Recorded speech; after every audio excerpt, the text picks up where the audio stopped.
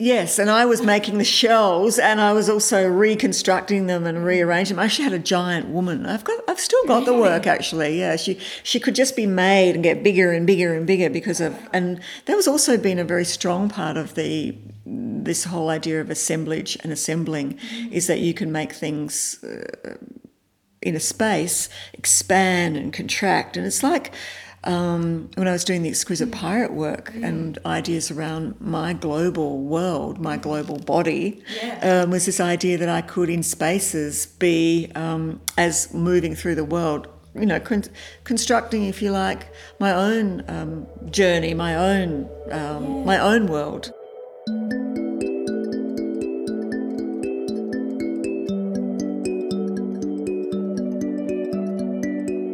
Hi, I'm Ty Snaith, and this is A World of Her Own, a series of conversations with Australian women artists I respect and admire. Today, I'm cutting up female identity with visual artist Sally Smart. Sally is a force of nature. She's made large-scale assemblage and collage works for decades and is now moving into the worlds of drama and dance, even fashion. In our chat, we talk about how Sally's body is an essential element to her work and how she realised this when she was physically installing it. I was excited to learn that there seems to be no limits to where her art might take her. With major commissions in all our national collections and commercial galleries showing her work all over the world, Sally has very little holding her back, and it seems like she never has. We learn about where this confidence came from and how she protects it. We also discuss the act of cutting as a feminist and cathartic action. Sally explains how gestures can be decisive, powerful and psychological, and how we can use them to both build and dissect the female body.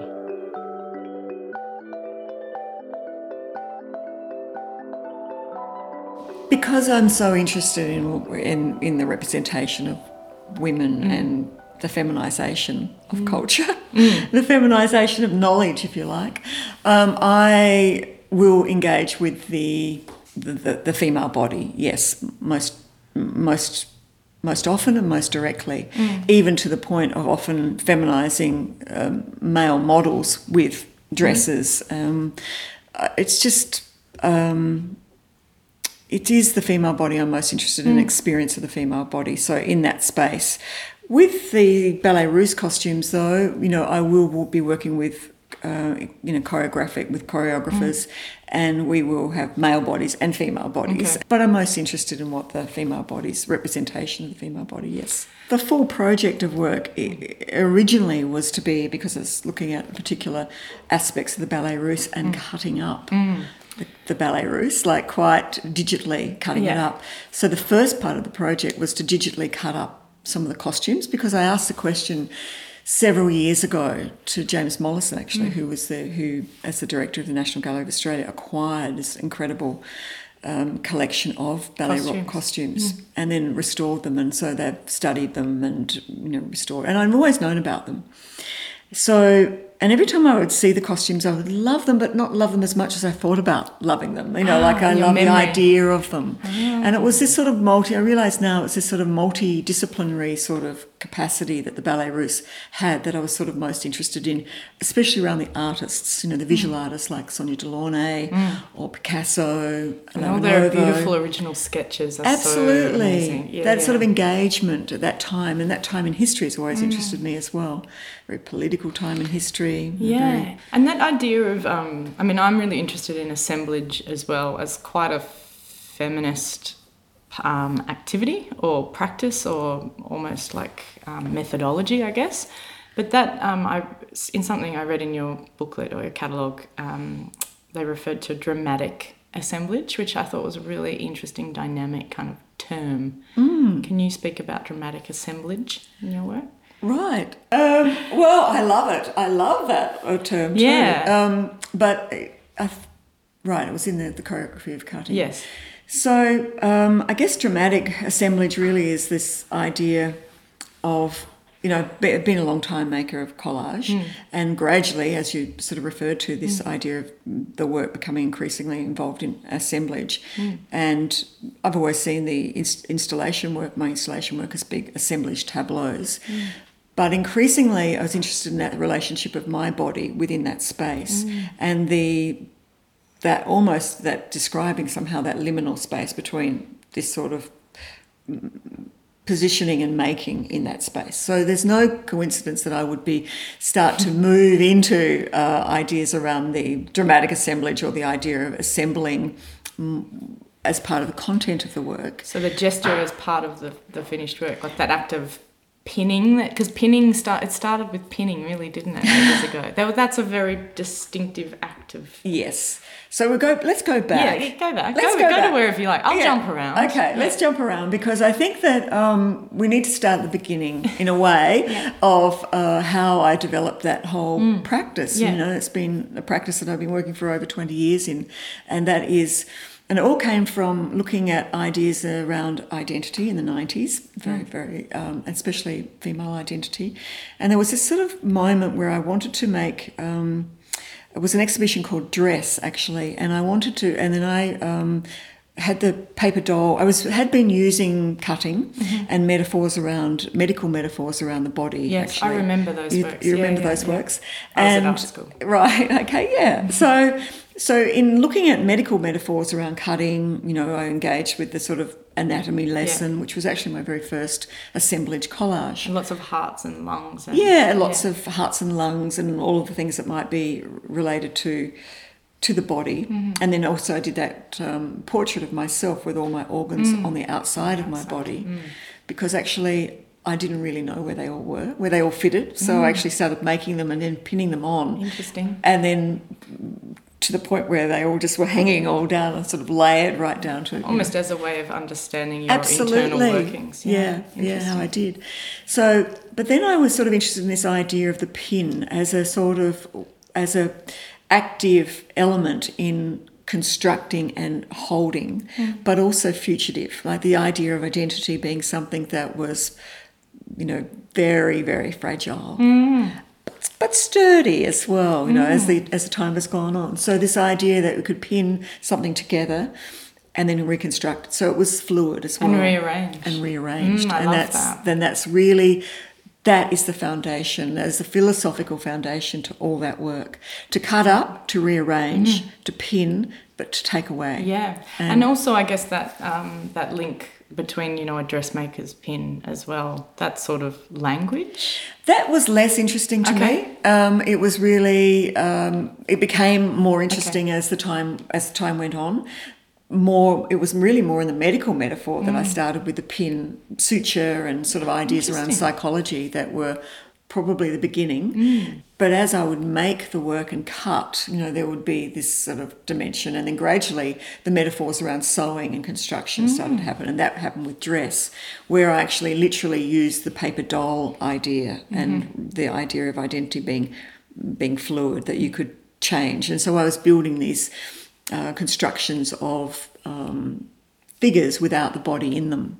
So they were bodies of dresses but without a human body or a female body in them, but they almost like a shirt which was bloused out, but you had a sense of the body being there, but there was no body in there. It's like, I remember I used to be obsessed with that image that was on one of the editions of the Female Eunuch, Germaine Greer's book, and I don't even know the artist that made the image, but it's the dress with the breasts and nipples hanging on a coat hanger with no body in it. And that's sort of, I guess, that idea of what we project as well as a type of, particularly within feminist theory, like what that means. Or the cultural body. The body is as designed and designated by culture. That's what that's about, isn't it, really? Yeah. Who's the individual in there? Exactly. Yeah. It doesn't even need that recognition. It's this sort of feminized sort of object, if you like. Yeah, like a shell. For the woman to come in, and wrapping. Yes, and I was making the shells, and I was also reconstructing them and rearranging them. I actually had a giant woman. I've still got the work, actually. Yeah, she could just be made and get bigger and bigger and bigger because of, and that was also been a very strong part of this whole idea of assemblage and assembling, is that you can make things in a space expand and contract. And it's like when I was doing the Exquisite Pirate work and ideas around my global world, my global body, was this idea that I could in spaces be, as moving through the world, constructing, if you like, my own journey, my own world. Yeah, Literally. I love that. And I love how global you are. Like, I think that there's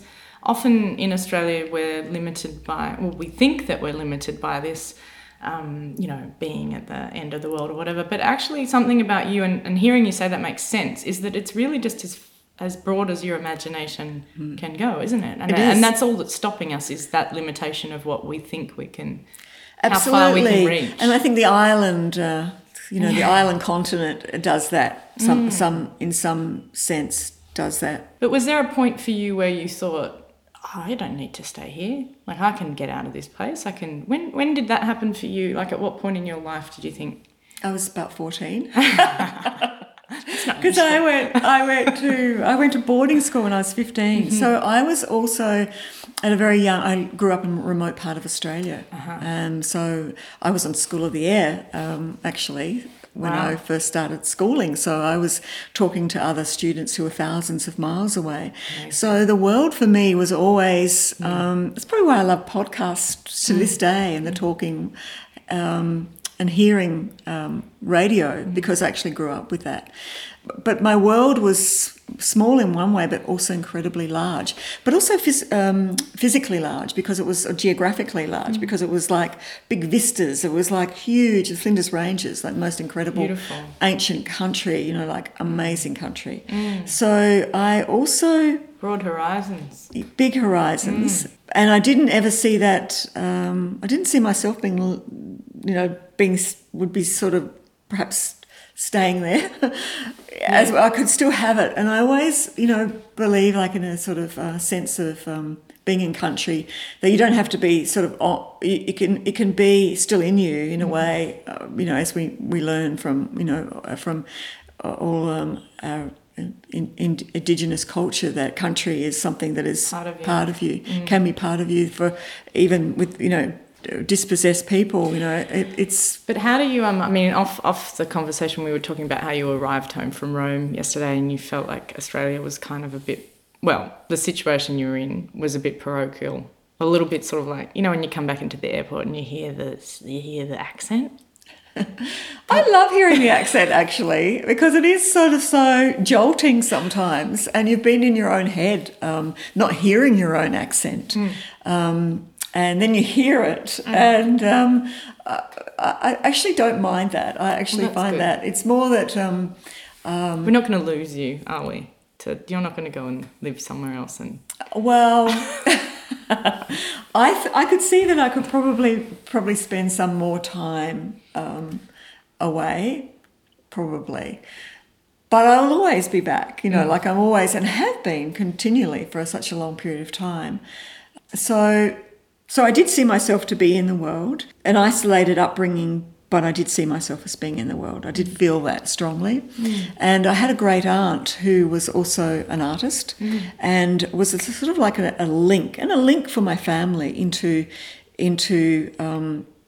the world of art. And she was a woman artist in Paris. Wow. Went with Margaret Preston, actually, with her and Margaret Preston. She was a student of Margaret Preston's, and they went to Paris together, and she stayed there and spent the rest of her life there as a sort of, very, very established and successful artist, actually. And so that's often quite possible. I mean, it makes you feel like it's possible, and that's something you can look to directly as a... I understood that, and my family understood that that a woman could be an artist, that they could be both a professional artist, and that's what you did. That to be an artist is what you did. And so there were no boundaries. There were no boundaries. So I had those psychologically given to me really young. What a gift! It was a gift. That's amazing. It was the most incredible gift. Not many people get that. No, my mother had. No, that's true. And my mother had actually visited her when she was 16. So my mother had been to her atelier.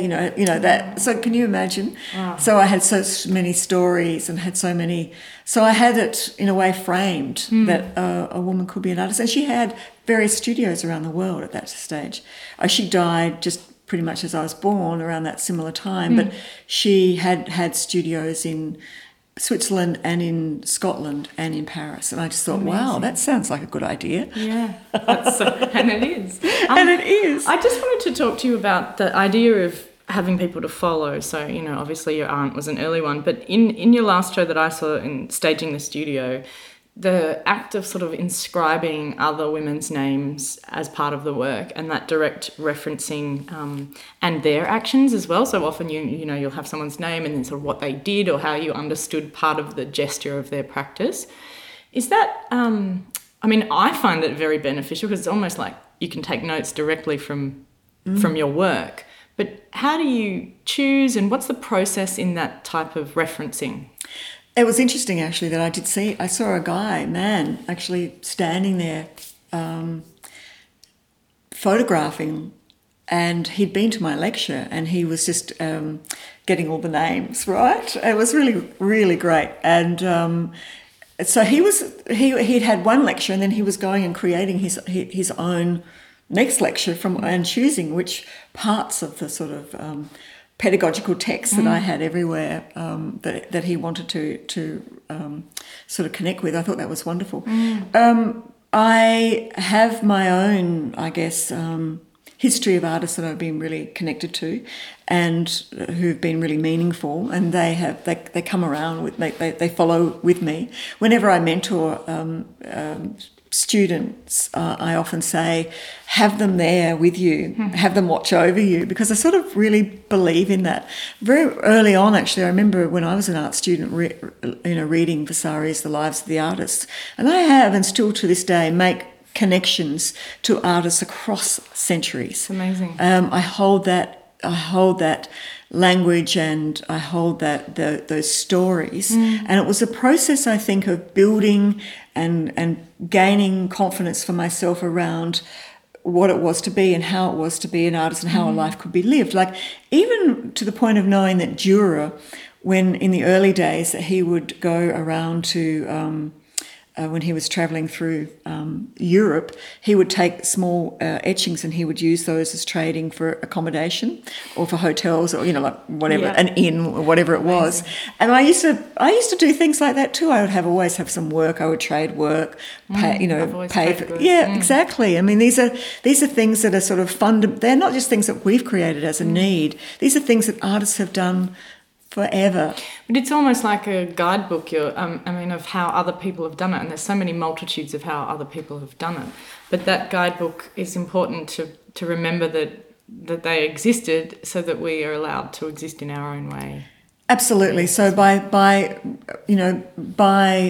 calling up the spirits of these artists, I'm sort of defining myself as an artist as well and giving me language. So, of course, women artists are, important and fundamental to me, actually. And that board shows that, I think. Yeah, it does. Work does. And it's really awesome because you can't get it wrong, because it's right in front of you. You can't make assumptions or guess or leave it up to the critics. I think it's quite bold in putting it out there and saying it. But do you ever, on that, like who you look to and what they did, do you ever sometimes I get obsessed with tragic women, and I don't know whether that's a way of understanding it, or are there any people in your kind of catalogue of research that you're interested in that have had tragic lives? Well, so many of them had tragic lives.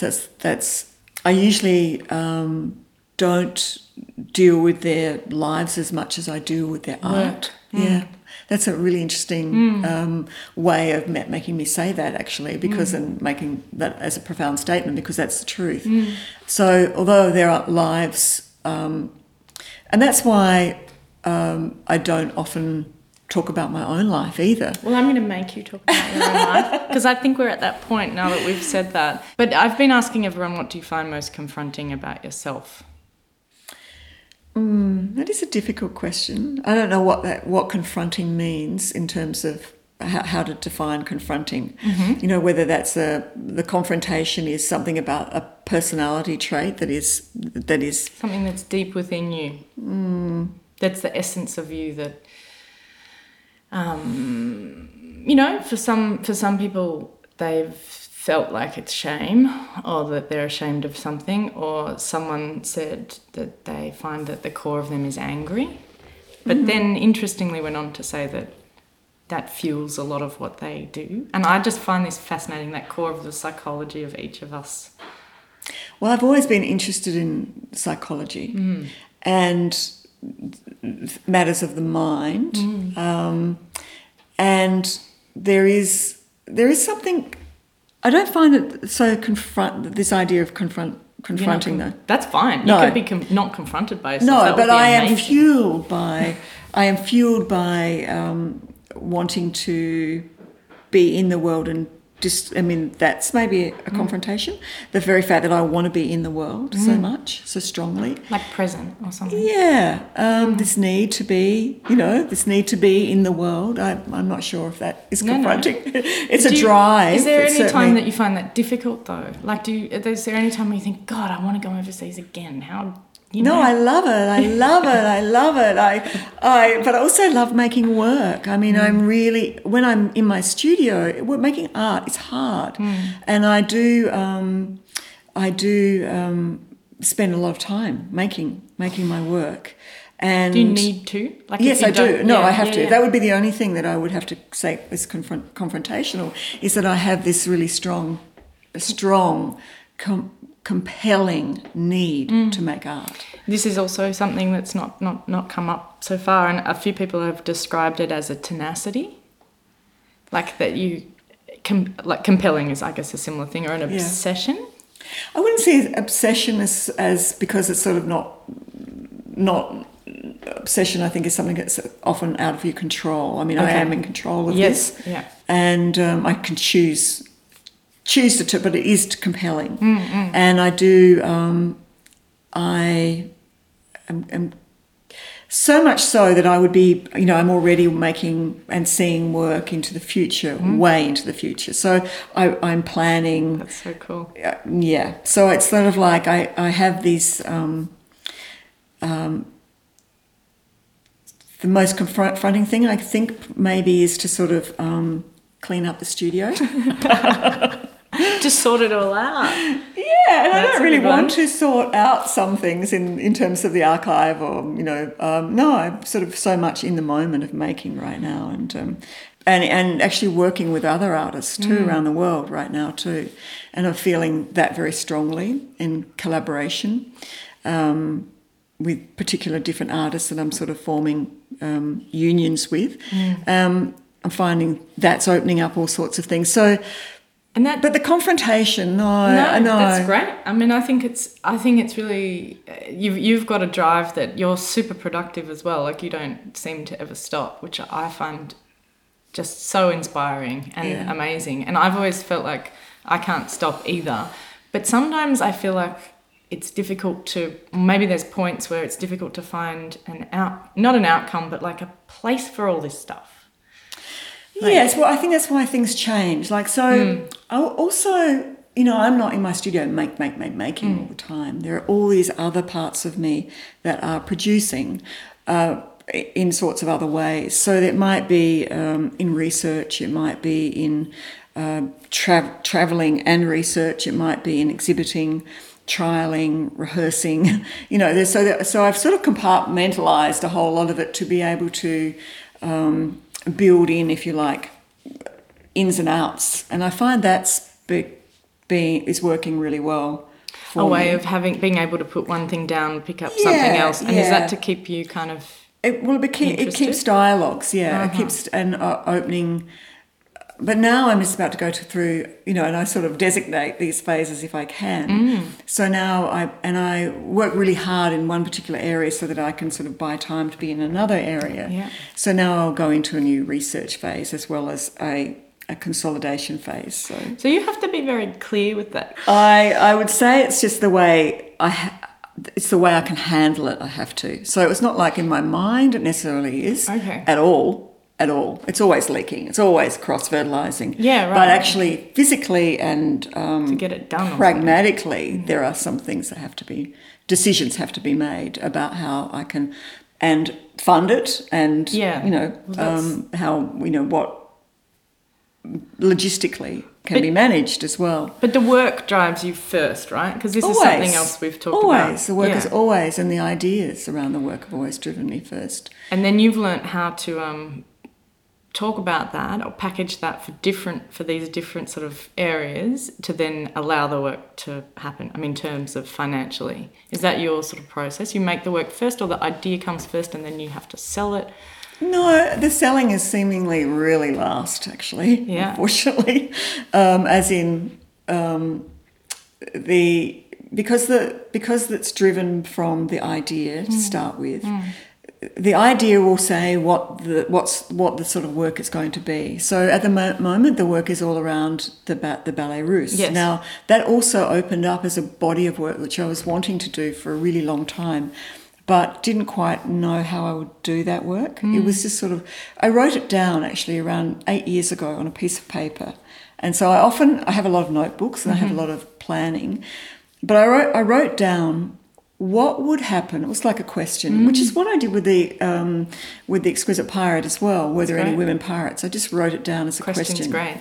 So this was also a question. What happened with the Ballet Russe costumes? Did they find in the Ballet Russe costumes a little bit of Picasso with a little bit of Sonia Delaunay? Because they recycled. Did they recycle, and did you find like they've been mixed and matched? Yeah, they mixed them. They didn't. But I kept it as an idea. Maybe I could do something with that. And so that's exactly what I've done. Oh, wow. So I've digitally now, 8 years ago, I probably wouldn't have been in the digital space like I am now. So actually 8 years on, it's the right work for the right time. And I'm also in Indonesia, have access to, although I did try it out, trial with some other embroidery in Vietnam, I didn't have the same sort of relationship or connection. So now I do in Indonesia with the artisans. So now I have trialled it, and now I've been able to do that. So that body of work grew out of firstly the idea, but of the place and time as to how to make that happen, I guess. I love the idea that question might have come even years ago, but that you have your life in perspective to a point where you can say, oh, now's the right time. Yeah, because it's the work. It's always about holding the idea in a way somewhere. So they're there. They're locked away or not locked away. I hold them. I bring them, make them visible, if you like, as a question. Yeah, no, I remember you saying something to me the first time we met where you said never kill them off. Like keep all those things alive to a point that you can either pick them up again or just that for you they never die. What I was saying to you actually was that don't leave things behind in your own practice. Don't and let them go. They might have gone. That work so often. I think that there's this sort of idea that you finish that series of work, you go on to another series, and you can. And I, of all artists, would have worked across series completely, through my whole career. I've really worked very much strongly in series of work. But along that, I don't let things just cease in a way. They still are quite alive for me and remain alive. So I think that you don't let it go. No, you don't necessarily say, well, that's finished with. Why would you? You brought it into. You brought You're it up. responsible for it. Yeah, you brought it out. Can you look at it again, and can you look at it differently? And there's so much of my work that I would sort of re-engage with the ideas and engage with it differently now. It's almost like they grow up like a child or something. Yeah, so you look at some things and some things are sort of like, confounding or even amazing to you that you did, or other things like, did I do that? You don't even actually recognize it somewhere, but then you do recognize where it came from, the place of the idea of where it came from. Well, I do anyway. Not necessarily, what was I thinking? Yes, probably, what was I thinking? And also, along the way, you destroy things. I mean, I destroy quite a lot of work, actually. Or I cut it up, right. I rearrange it. You destroy for all sorts of reasons, don't you? You destroy. Sometimes it can be creative in a way as well. Absolutely, you destroy. It's cathartic as well. I believe cutting is too. Yeah, and cutting. One of the things that I had down as cutting as a feminist action to talk to you about that. But throughout history, obviously, there's lots of feminist artists who have employed cutting. Yes. But do you think of that when you're cutting? Well, it is very cathartic cutting. I mean, when I cut, I do feel it's great. I love to cut. It's very, it's drawing, of course. There is this sort of relationship to drawing, strong line. It's decisive. It's quite powerful. I have particular scissors that I like to cut with, for different things. So I'm particularly involved in cutting and as an action, as a methodology. But the psychology of cutting is also profoundly interesting, and also its relationship to cutting the body and self-harm. And I don't cut myself personally, but I know people who do cut and are cutters, and also the issues around cutting, often with young women, around identity and showing the marks of cutting on their body. It's often a profoundly sort of a moment in time about dealing with something, and apparently when the blood runs, it is actually cathartic. It's a release. So it's around this sort of idea of a release. And then, it's pretty profound. I don't do it, but I have made work around quite specifically around cutting. The pedagogical puppet Instructions for Cutting and Tearing was a text written by Maria Tamarkin, one of my collaborators, and she wrote this beautiful poem. And I asked for a poem on self-harm, and I was unsure as to how I would use it. It was when I was at the University of Connecticut, and I wanted to do something to actually show that, this is part of the content that I do access. And because I do think that this cathartic psychological need to cut, to rearrange, has been useful and is a political act as a feminist. Yeah, definitely. Even to cut up work, to cut and take it off the frame. When I was in the 90s making paintings was also very profound. I mean, I wanted to get off of the patriarchal square because it seemed to be limiting me at that moment. And how was I going to get and I remember somebody saying to me, a lecturer at the time, saying, yes, but you won't be able to sustain this. And I have sustained Just it. watch me. Yeah, watch me. And I did, and I literally have developed that.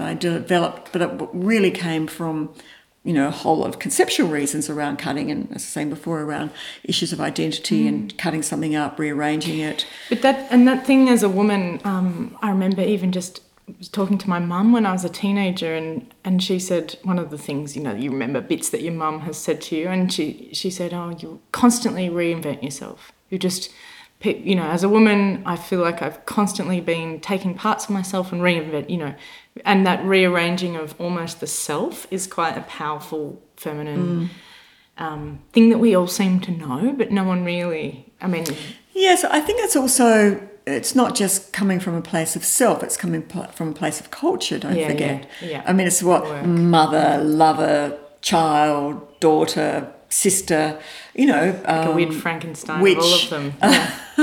mad woman, all of those things. They're all subjects I've touched on with my work. Pirates, women pirates, the most perfect I found a metaphor for a woman artist, because there is this space of piracy where you want to go into and take and plunder, and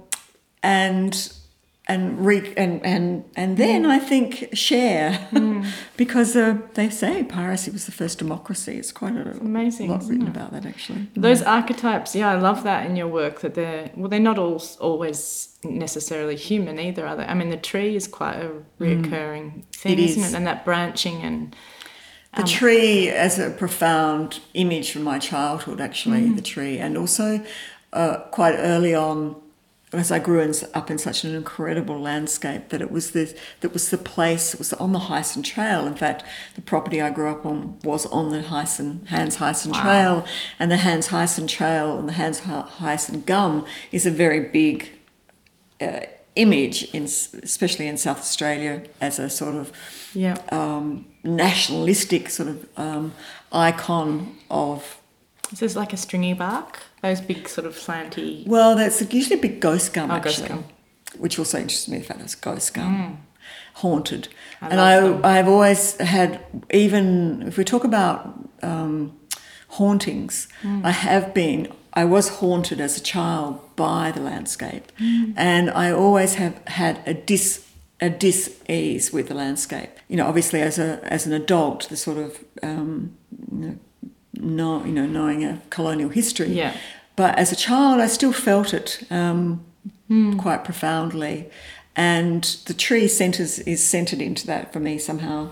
Definitely. Well, I feel like the trees are because they've been here long before any of us, and that, I mean, even in our backyard we have a ghost gum that's about 150 years old, and that just that idea that they've outlived us and witnessed what and they witnessed, have, like a silent witness. Absolutely. So the tree has always, and it had this other dimension of what art was for me growing up, because it was such a beautiful landscape. Everyone would go there and paint gum tree paintings, and I knew from a very young age I didn't want to be that sort of artist. Could see it. But I didn't know how I knew that, but I did. I mean, I wanted to make. I think the first painting I actually made was based on the Witches of Macbeth. So really? You're there. So it's quite a literary source. It's not like I was, but maybe something to do with being in that landscape. But when you said, just going back to what you said earlier about knowing a long way in advance of things that might come in the future, what's one of them that you can imagine yourself doing, like in 30 years or something? I'm not going to tell you. Oh. But do you think outside of even what you're working in at the moment? Do you think right outside of the realms of the way you're working? Like, do you project really big things? I project. I can't really see. No, actually, I can. No, I do. Yeah, I can. I can. That's awesome. I can. Well, I think we've sort of reached. I could keep going, but we'll go way over time. But we've reached that point. And on that note, I think just all of us imagining what that really big thing is super exciting. And I'd also just like to say thank you. It was a huge privilege to speak with you today. Thank you, Ty. It's always great to speak to you too. Oh, no, that's great. I was so happy to hear Sally say that she doesn't find anything about herself truly confronting. What an inspirational idea that is, that as women we might actually be okay with ourselves. I love the way Sally talks about identity as something that is both fragile and sturdy and essentially rearrangeable and fluid. And how about that notion of calling up the spirits of women artists from the past, to create your own list from history of women who you admire? As Sally said, take them around with you to watch over you and your work. And I will never forget that seemingly simple yet profoundly enlightening piece of advice she gave me, to never leave parts of your practice behind. Sally makes me want to arrange and catalogue all my notebooks, pads and even scribbled napkins so I can access and truly use them as an ongoing resource for my work. This conversation was recorded for the series A World of Her Own as part of the exhibition Unfinished Business, Perspectives on Art and Feminism at the Australian Centre for Contemporary Art. It was recorded by me, Ty Snaith. I'm an artist for those of you who don't know my work. If you enjoyed exploring Sally's world with me today, you might like to delve into some other worlds by downloading more episodes directly from the ACCA website. Visit www.acca.melbourne, where you will find the World of Her Own link under Programs, or from SoundCloud if you visit soundcloud.com/acca_Melbourne. I would like to give a big thanks to Beck Fari for audio post-production and Melbourne musician Phia, spelt Phia, for letting us use this track, End of the Day, from her album The Ocean of Everything.